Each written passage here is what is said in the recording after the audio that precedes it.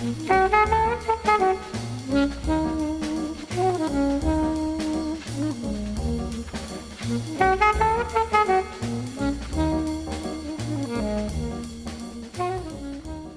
to Foreman and Wolf on Food and Wine. I'm Tony Foreman. And Chef Cindy Wolf. And today it's all about green stuff. All those things that my daughters are terrified of. Herbs, lettuces, greens, beet tops. When you were a kid, now Cindy and I teased you about it before on the radio, you were fussy about certain food you wanted to eat, didn't want to eat. What was the number one green that you didn't want? Because in my house, like basil gets a yuck. Kale gets a ooh. You know, it's no end of that sort of stuff. What was the top of your list? Of course, when I was a kid, those things weren't served fresh, so they wouldn't have appeared to be green. They would have been dried herbs. But I know a green vegetable that I didn't like, which was peas. I sat in front of many a cold bowl of peas that were, of course, frozen peas. I don't know if my mother ever had access to fresh peas, but I would have already been so mentally opposed to them that even if they were fresh, it wouldn't have made a difference to me. I still would have not wanted to eat them. But I think, I know it just from my experience as a chef in a restaurant with children, it's often, please don't put anything green on the plate like parsley or anything like that. And I totally understand. So, and often things, I think oftentimes parents just word it, can things be plain? And I know what they mean. So yeah, it's funny how you feel about so many things when you're a child and as you grow and your palate changes and you become, more, you travel more or you experience new things or meet new people from different cultures, whatever the case may be, that exposes you to things that perhaps you didn't have exposure to as a child, allows you to open your mind towards food. I was not the fondest of all things green when I was a kid, but I wasn't bothered by it so much. But I tell you, the thing that really sort of stunned me, I was living and working in Philly, and every day I went to a market to get food to make this prefix lunch for this writers club where I was the chef. And it was a small club, and it was like 35 people for lunch and fine. And they had this weird stuff. I was like, And so I smelled it. It was interesting, a little peppery. And then so I bought some, and I took it back to the kitchen, and I washed it, and I picked it up, and I bit into it, and I was just like, oh my gosh. What is this? This is the whole different thing. This is like bitter and peppery and sharp. What was it, Tony? Arugula. Arugula? Yeah. Oh arugula, my gosh. You know what I mean? What an exciting first taste. I love arugula. Yeah, everybody loves arugula.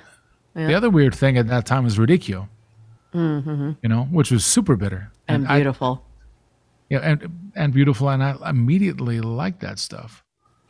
But man, oh man. And I recall like making a salad at my dad's house with those things at some point, not long after that. And he just was like, oh, yuck, which is complete circle with my 7-year-old's reaction to basil. That's funny. So let's go through our top 10 list of green leafy things and favorite things to do with them. What do you think? Yeah.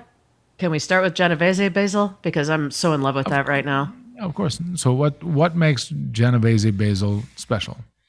It's a little bit hardier, the leaf, which is nice because it's not so, the regular variety of basil is so tender. I don't know. It's often hydroponic. And it's mild, exactly, and it's milder.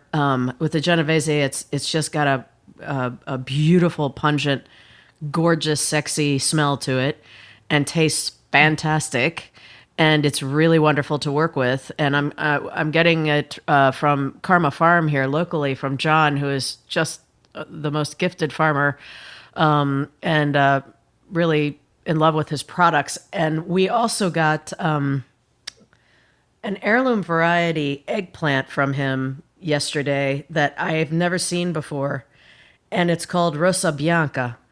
The eggplant is purple and white, and it has an unusual shape. It's sort of almost rounded with crinkly things in it. And they're smaller. They're kind of like if you put your two hands together, almost small, like almost the size of a regular cantaloupe. And we fried some last night for one of the dishes on the menu for our bison tenderloin, and put it on there with Hoppin' John and a great red wine reduction sauce. And oh my gosh, it was so good. So I'm thinking, between the Genovese basil and that I would do a mayonnaise with the Genovese basil for this eggplant tonight, and that would be a great combination. Another way that I recently used the Genovese basil was when I cured a side of salmon. And when you cure it, you do a salt, sugar, pepper cure. I typically do about 24 hours. Some chefs press it down. I do not. Some chefs do for a longer period of time. I do not. I think 24 hours for the right size fish is absolutely the perfect amount of time.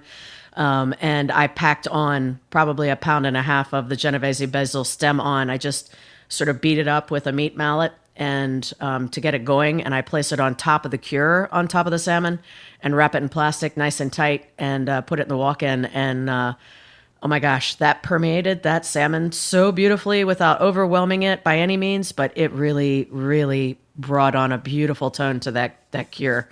And just super happy with it. And we also made pesto with it, of course, when we first got it this summer, and it just makes brilliant pesto. So that those are 3 ways that we will be using it. But and it's on our tomato salad.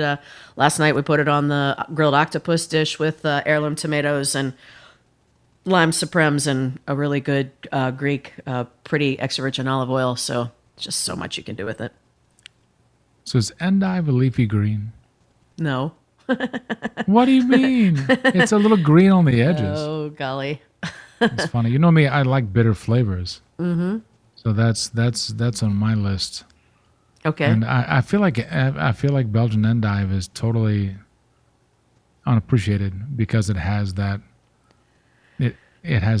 bitterness, We used that salad on at one of our restaurants for years and years with the walnuts and the Belgian endive and blue cheese. That salad was so good with the endive. Well, that's the thing is it's if your dressing is a little bit sweet and it's sour from the acid, and you have the fat from the blue and the strength of that, and the bitter from the endive, then you have a pretty complete palate there. You get all 5 points.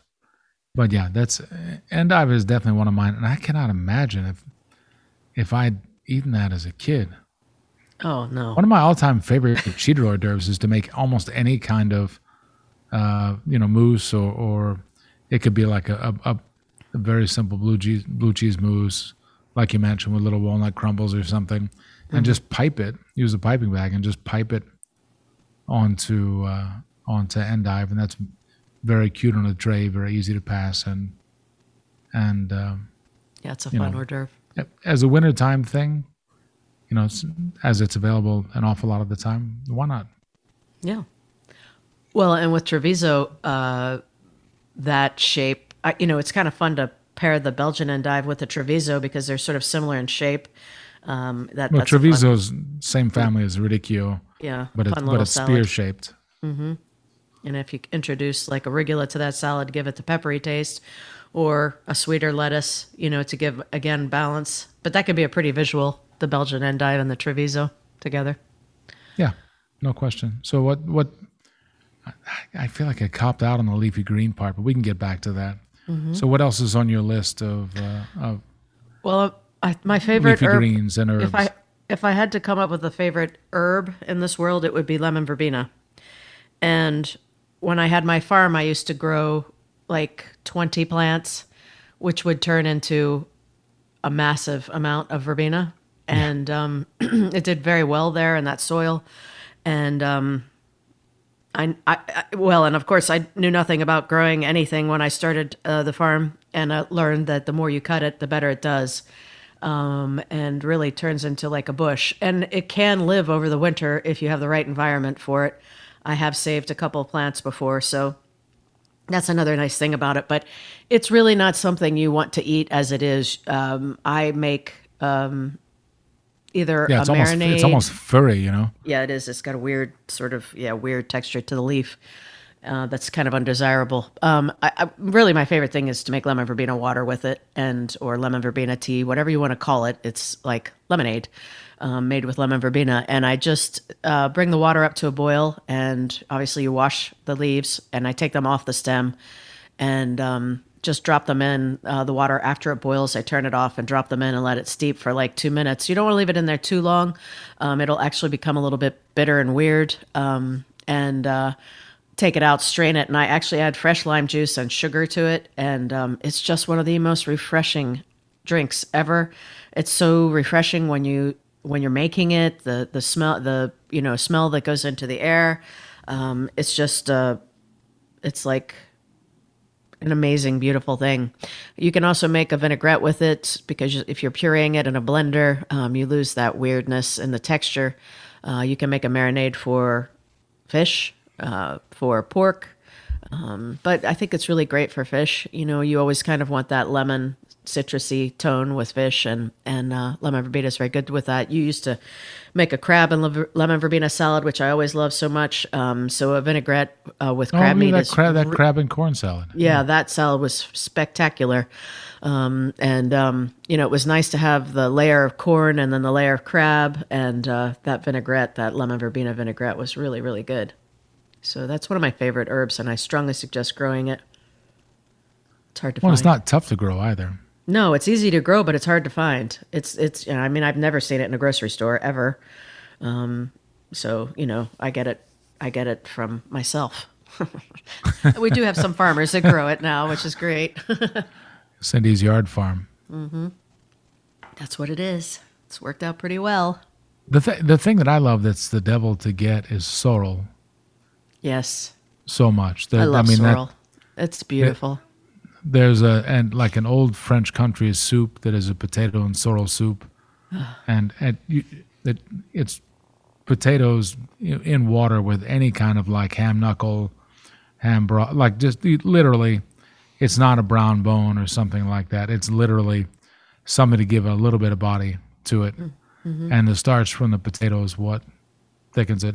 When you get towards the end of cooking, you add the sorrel, add a little bit of cream, cook it for a few minutes, and then just puree it and through a sieve, and the potato starch does all the work. Mm-hmm. Sorrel has sort of a citrusy flavor also, but not perfumey like verbena. It's much more like lemon oil, let's say. Yeah, it's earthy. It's more earthy. Yeah. It's more of the earth. I mean, you really feel like if you didn't know what lemon verbena, if you had that, you would think it was a citrus fruit. You would never think that was an herb, quite frankly. But with sorrel, it's an herb. It's from the earth that way. And with that soup, I would, if I were making it, I would do a little onion shallot sautéed in butter, and then add the potatoes, add the water, or light chicken stock, or white chicken stock. And as you say, the potatoes and the cream, I would skip the ham bone. I would add the onion product and add that sorrel at the very end, and a good amount of it, and make sure it's washed really, really well, because that's some dirty stuff. And I also make just a straight cream with sorrel for salmon, in the traditional French way, which is very light and can be very pretty. If you bring the cream up to a boil, add a little salt and pepper. You could add a little stock, but I wouldn't. I wouldn't say you had to, I guess I should say. And then put the cream in the blender, obviously being very, very careful because it's hot liquid, and adding a whole bunch of sorrel and pureeing and straining again. And that's just such a gorgeous sauce for salmon. And then you could use your potato in the form of a potato puree and have potato puree on the plate. I could eat that right now. It's fun. The soup that I mentioned is just like the simplest, country grandma recipe. That the sorrel sauce, the other version that I know is the Trogro version, where they sweat the shallots for so long, reduce the cream, and then at the very end of cooking, they just add a huge amount of full leaf fresh sorrel. And all you see when you see that dish is a huge plate full of that sauce, and the pan-seared salmon sitting on it, and no decoration, no nothing. It is one of the perfect foods. Maybe I'll try to grow sorrel next year. I think you should grow sorrel next year. Okay, I will. That sounds good. When we come back on Foreman and Wolf on Food and Wine, we're going to eat our vegetables and herbs and greens on WYPR.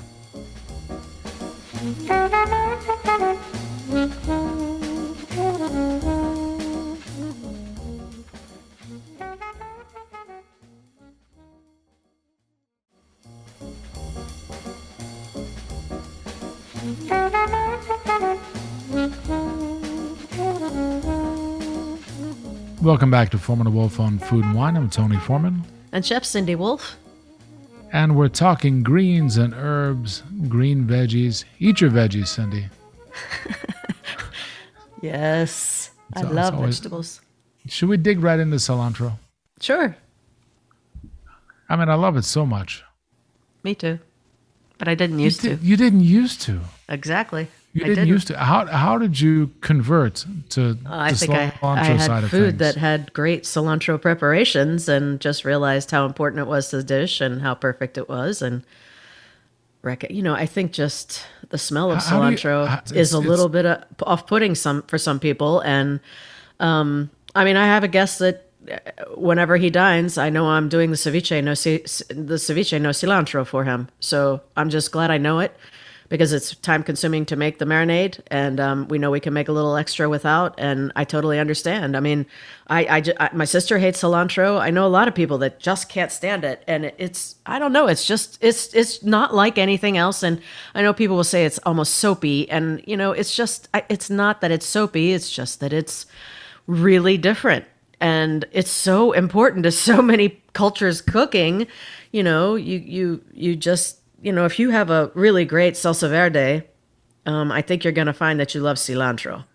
If you have guacamole, you have to have cilantro in there. I mean, it's an important ingredient in guacamole, and there are ways to get people to like cilantro, I think. Or not. Maybe they'll just never like it, but I love it now. We had a nutritionist a couple years ago on the program who talked about how she ate like just bunches and bunches of cilantro because it was so healthful. Huh. And I thought, at the moment, well, that's kind of wacky. I mean, I like cilantro a lot. But I've found myself over time, especially when the cilantro is really fresh and really good, like make quesadillas for the girls. And then the one for myself, it just gets a giant amount of, cilantro dressed with a little bit of lime juice and a little tiny bit of oil, and just covering the entire thing. Would you do that? No. Oh. Well, yeah. I mean, I like it in moderation. That's all there is to it. I'm in that group of I love piles of it now. All right.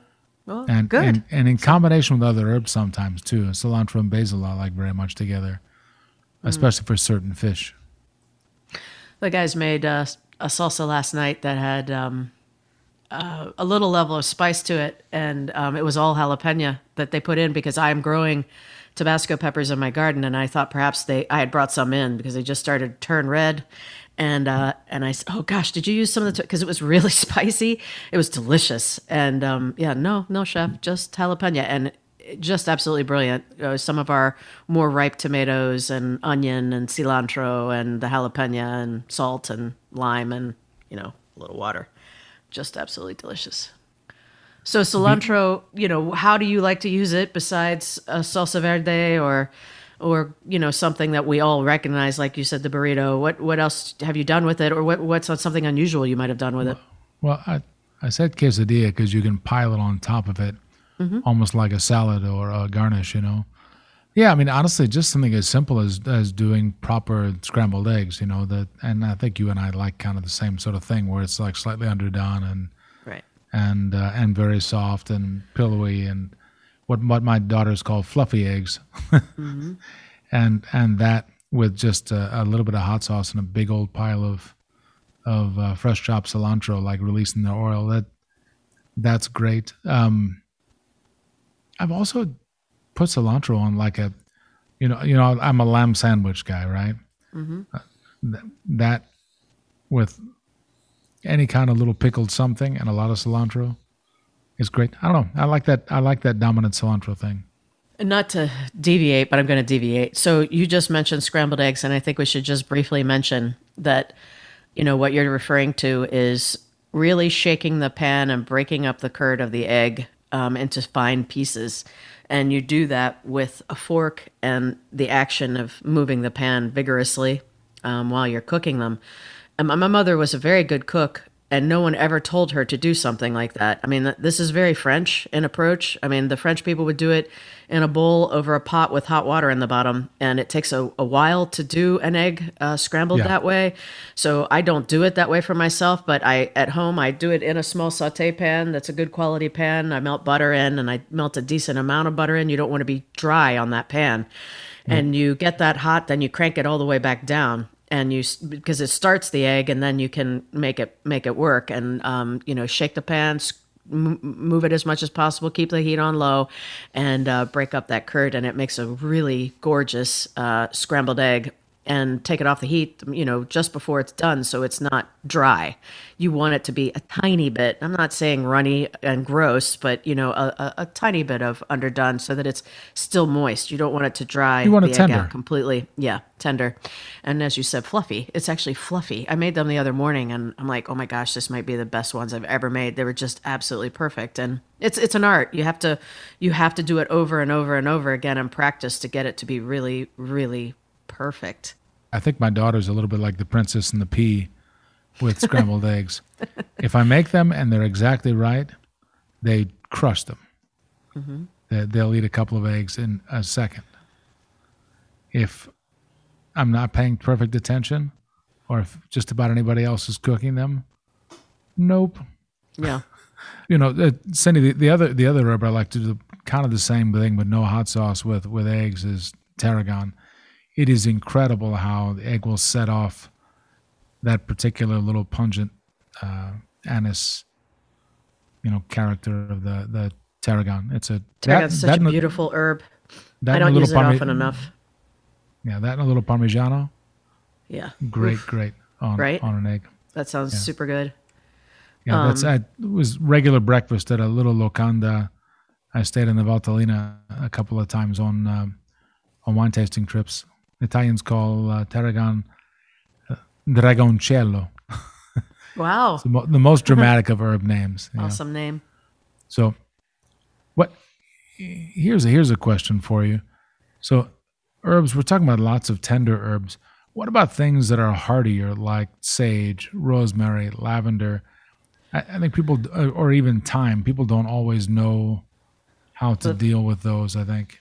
The first thing that comes to my mind is in moderation. That's the first thing you need to think, because all of those will blow your head off and ruin a dish if you use too much of it.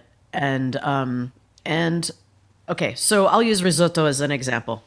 When I make my saffron risotto, I always put a stem of rosemary in, and I actually put it in with the butter in the very beginning. So I let it gently, not on high heat, very gently melt that butter on low heat with that stem of rosemary in there. It begins to perfume that butter. And then I leave it in for the first batch of liquid, and then I remove the rosemary because it's done. It's completely done by then. We've already taken all the oil. Yep, you've taken everything out. It's done its job. It's starting to turn, army green, and its little leaves are going to fall off, and you're going to have to pull those out of your risotto because nobody wants to eat a rosemary leaf. So, that's a very good example, and hopefully something you can remember and comprehend as to how you really use an herb like that. With any fresh herb, you typically add it near the end of the cooking process, but not always. For example, let's say you were going to saute mushrooms, and we often will add a stem of rosemary to those. We put those in the beginning, and then we pull it out. If I was going to do the same thing with a piece of fresh thyme, and again, all of these herbs are so strongly flavored that you only need like maybe 2 stems of thyme or 1 stem of thyme, depending on how big it is and how much you're cooking. But yeah, fresh thyme and mushrooms is beautiful. Fresh rosemary and mushrooms beautiful if you don't do too much and overwhelm it. Sage, I almost never use sage except to fry it. I think it's a beautiful thing when it's fried. I think it's fun to eat when it's fried.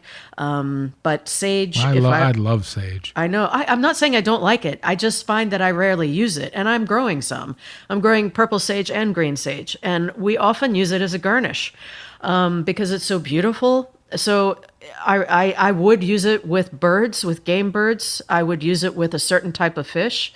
I can see chopping it fine and adding it to a little bit of oil and rubbing it on a fish and grilling that fish. I think sage is absolutely gorgeous. In a stuffing, sage stuffing. Yes. Let me open up the world of happiness with sage for you. Oh, okay. Here we go. So really beautiful egg pasta, right? Could be filled pasta, like a calzone, or it could be tagliatelle or tagliolini, whatever it might be, but a beautiful egg pasta. All you need for that pasta, make brown butter, add sage just as it's browning, releases all that oil almost immediately. Add Reggiano to that brown butter off the fire. Toss it all, and then pasta goes in. Toss. That's where happiness is. And if that pasta happens to be a pumpkin-filled tortellini, you're in heaven. There's more stuff than that. Yep.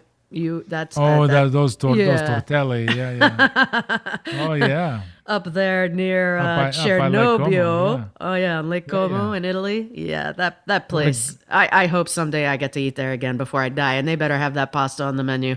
That's one of the best things I've ever eaten in my life, and I will never, ever, ever forget eating it. And I've eaten it more than once there. I'm lucky. Oh yeah. A lucky girl. A little restaurant in Cernobbio, Il Vapore. Oh. Gosh. No. And they have outdoor seating. It's really tiny.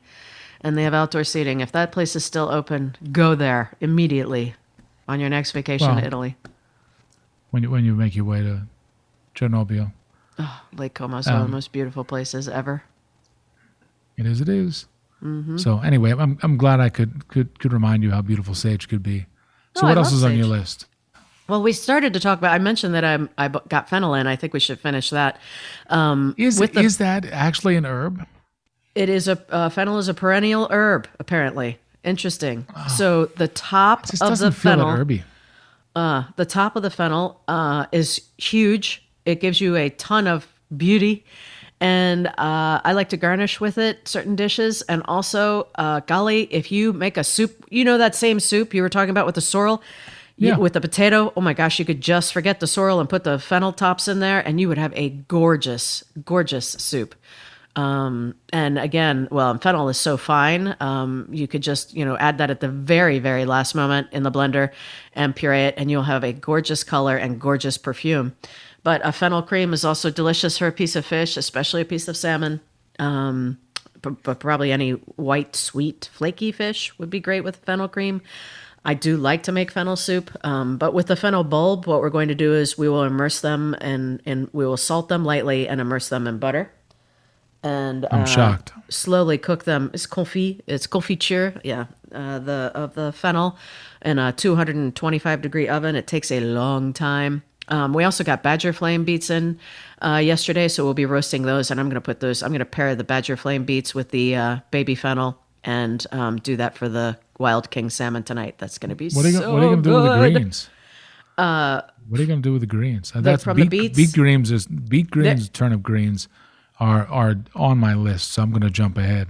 Okay, all right. I'm not going to do a damn thing with those, Tony. So you can have them. Oh, I can have them. That's great. Actually, there aren't any. There are very few tops on these beets that I got. So, but they're so beautiful, and I know you like to work with them. So, what do you like to do with them? Again, it's an Italian thought process. Thinking fricassea, you have that little bit of pork shank that's left. You have a little bit of veal neck. You have a little bit of some meat that you want that is already cooked through, very flavorful, that you go ahead and caramelize with a little bit of some kind of onion product. Could be a little garlic, shallot, could just be a little sweet white onion, and get that going and crispy. And then wilt the greens in there. Mm-hmm. That with pasta, the fricassee is a garnish for risotto, or it's served with other vegetables. is a super meal, and also one of the most elegant ways to use a leftover or something. Yeah, that sounds so good. Yeah, well, and it's such a strong flavor. It needs a strong meat like that, so that's Yeah, perfect. exactly. It's amazing. Exactly. Yeah, I'm excited. Everardo makes a braised pork dish that's traditional to Mexico from pork shoulder, and if there are any greens left, maybe we'll add some of those to that dish at the end tonight. We're going to serve it with some really great rice and some of that fried eggplant. Yeah, to some extent. I mean, things like that, or Swiss chard or Tuscan kale, you'd use them all pretty much in the same way.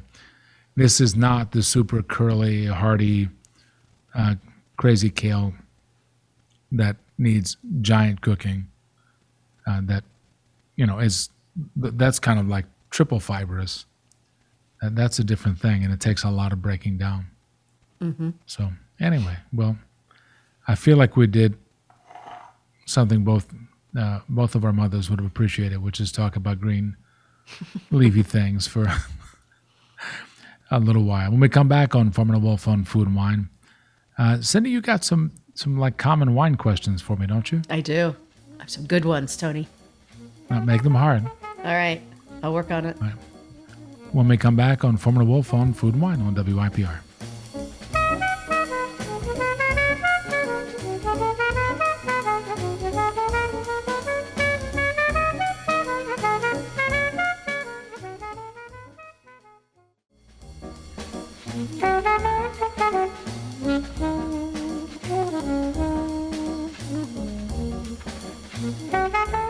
Welcome back to Foreman and Wolf on Food and Wine. I'm Tony Foreman. And Chef Cindy Wolf.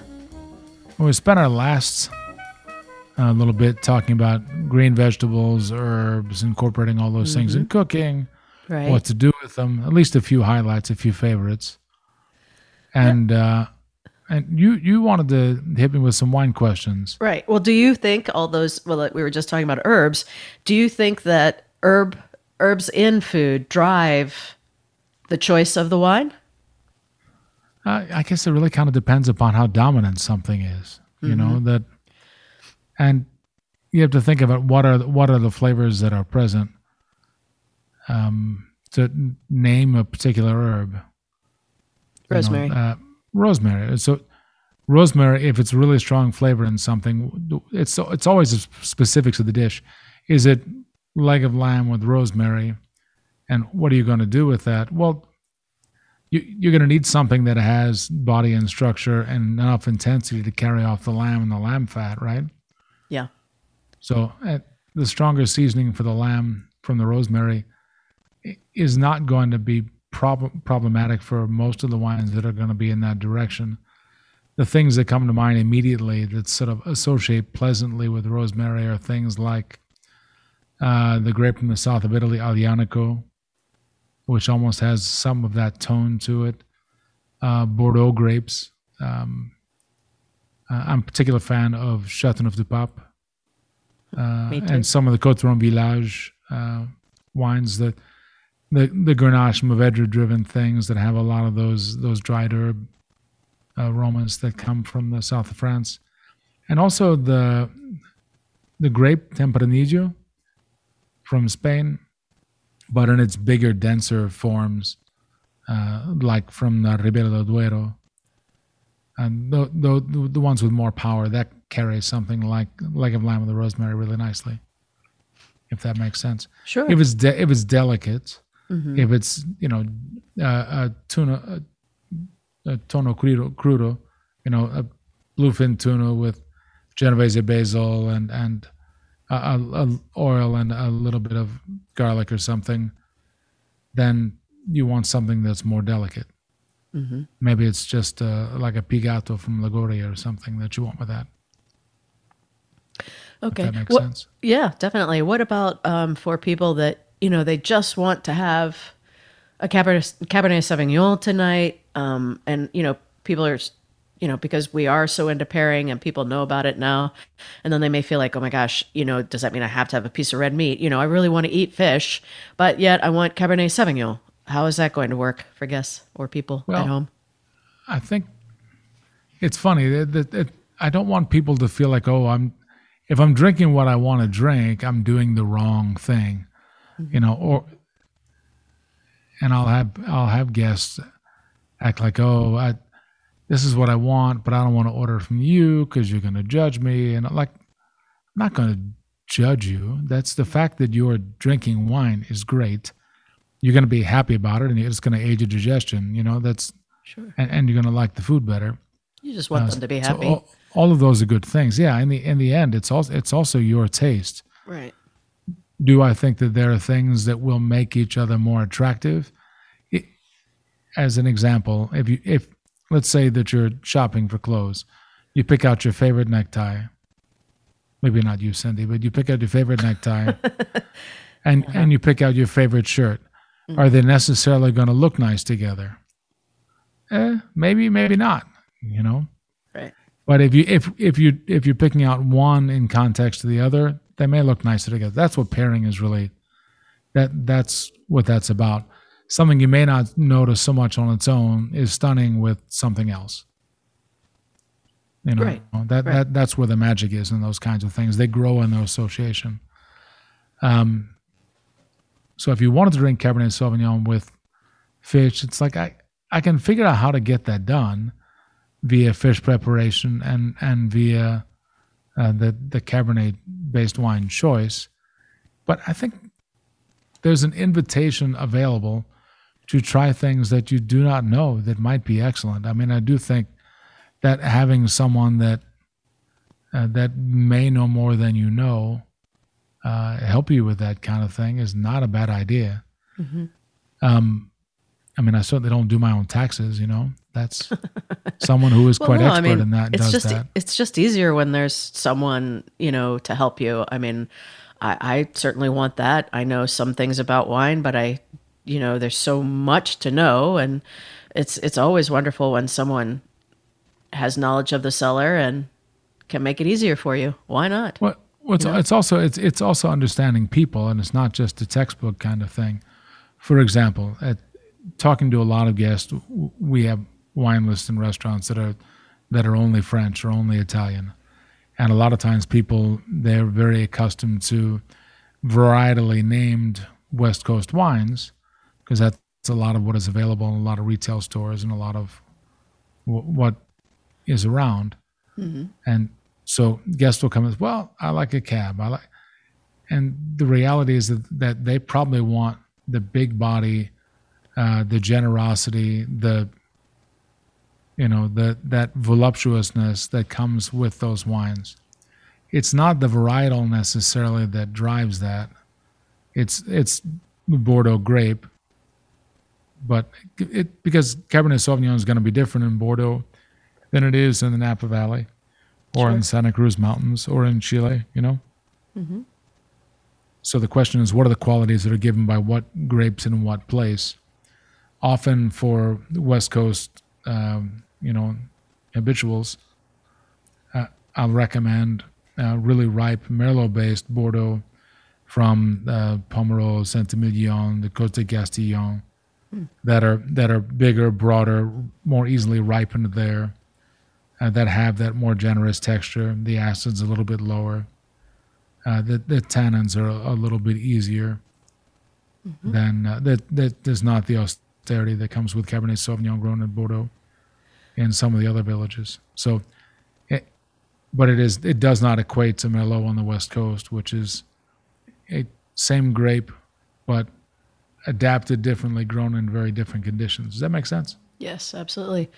You know, I think one of the other things, Tony, that's so intimidating about wine is knowing what is a good vintage. I mean, if you're in a place where you're not sure completely about the cellar, or you're not sure about your choice, you want to, like you say, maybe I want to shut enough to pop, but I'm not sure, which vintage is really the best for that region. And it's just daunting. So how can you is there a way to know what is a good vintage or a bad vintage? I mean, it's relatively easy to research, and a good vintage is different for different outcomes. If you're the grower, a good vintage is a vintage that's generous, that has a lot of production because you have more wine to sell. Sure. A good vintage for someone that keeps a cellar and wants to age the wines are vintages that are going to have the structural integrity and the dense polyphenols and fruit to age a long time.